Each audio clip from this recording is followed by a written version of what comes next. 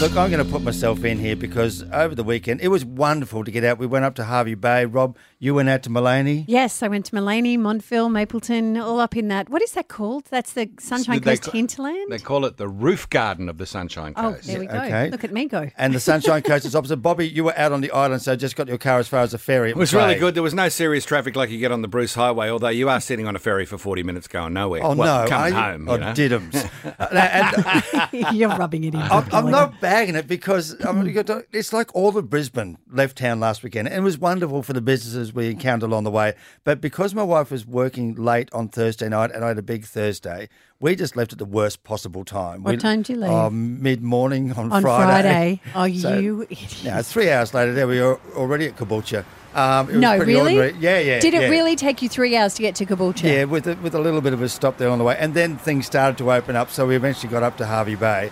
But you'd think I'd learned, but on the way back, we desperately wanted to go to Dan and Steph's eatery at Hervey Bay. Yeah, because it's awesome from My Kitchen Rules. Yeah. And so a booking was 11 o'clock. That's lunchtime. I just knew we were going to cop it on the way back. And it probably took us about an extra hour and a half, which wasn't too bad in the end.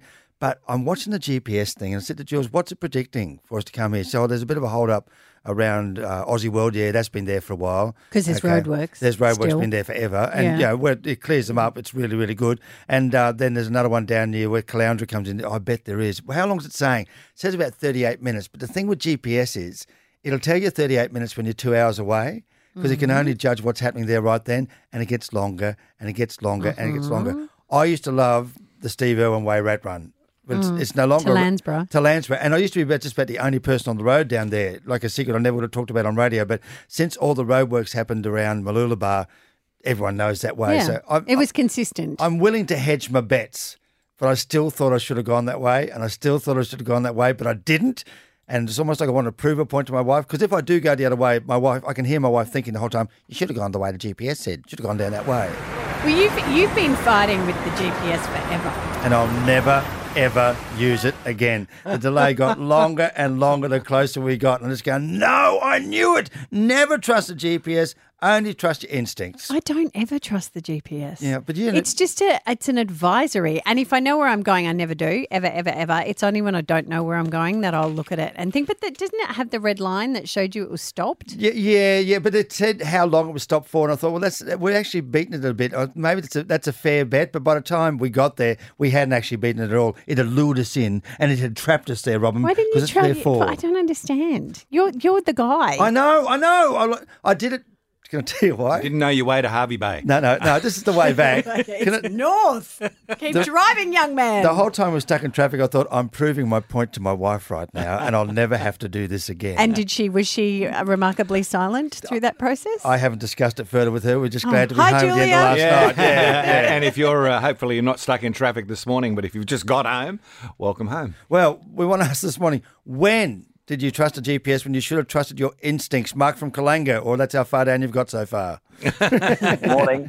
What happened, mate? Heading out to Charleville for the first time to see the in-laws after they moved out there. It takes about 7 or so hours, but a little bit longer with the 2 small kids.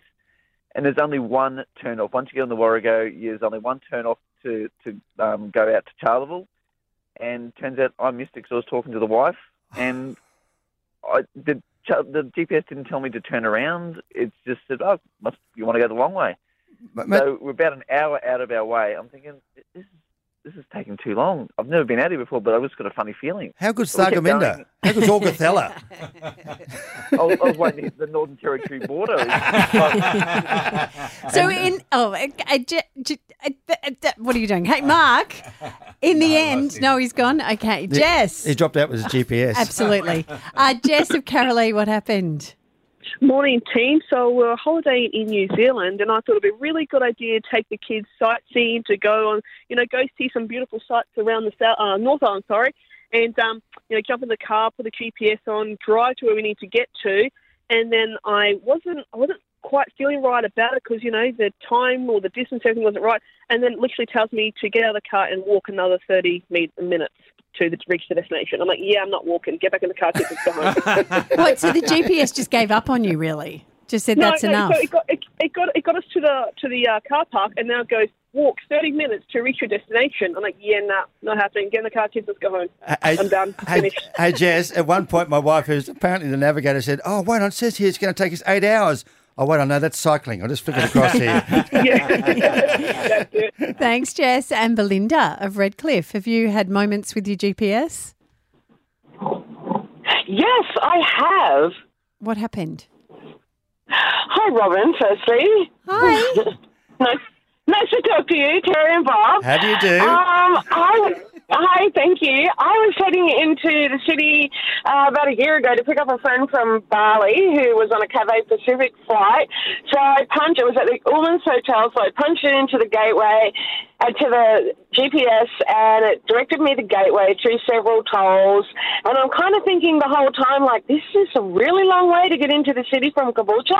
Yeah. And when I got home, I asked my mum, and she goes, no, you just go straight down Gympie Road and turn into the valley. And I'm like, oh, okay.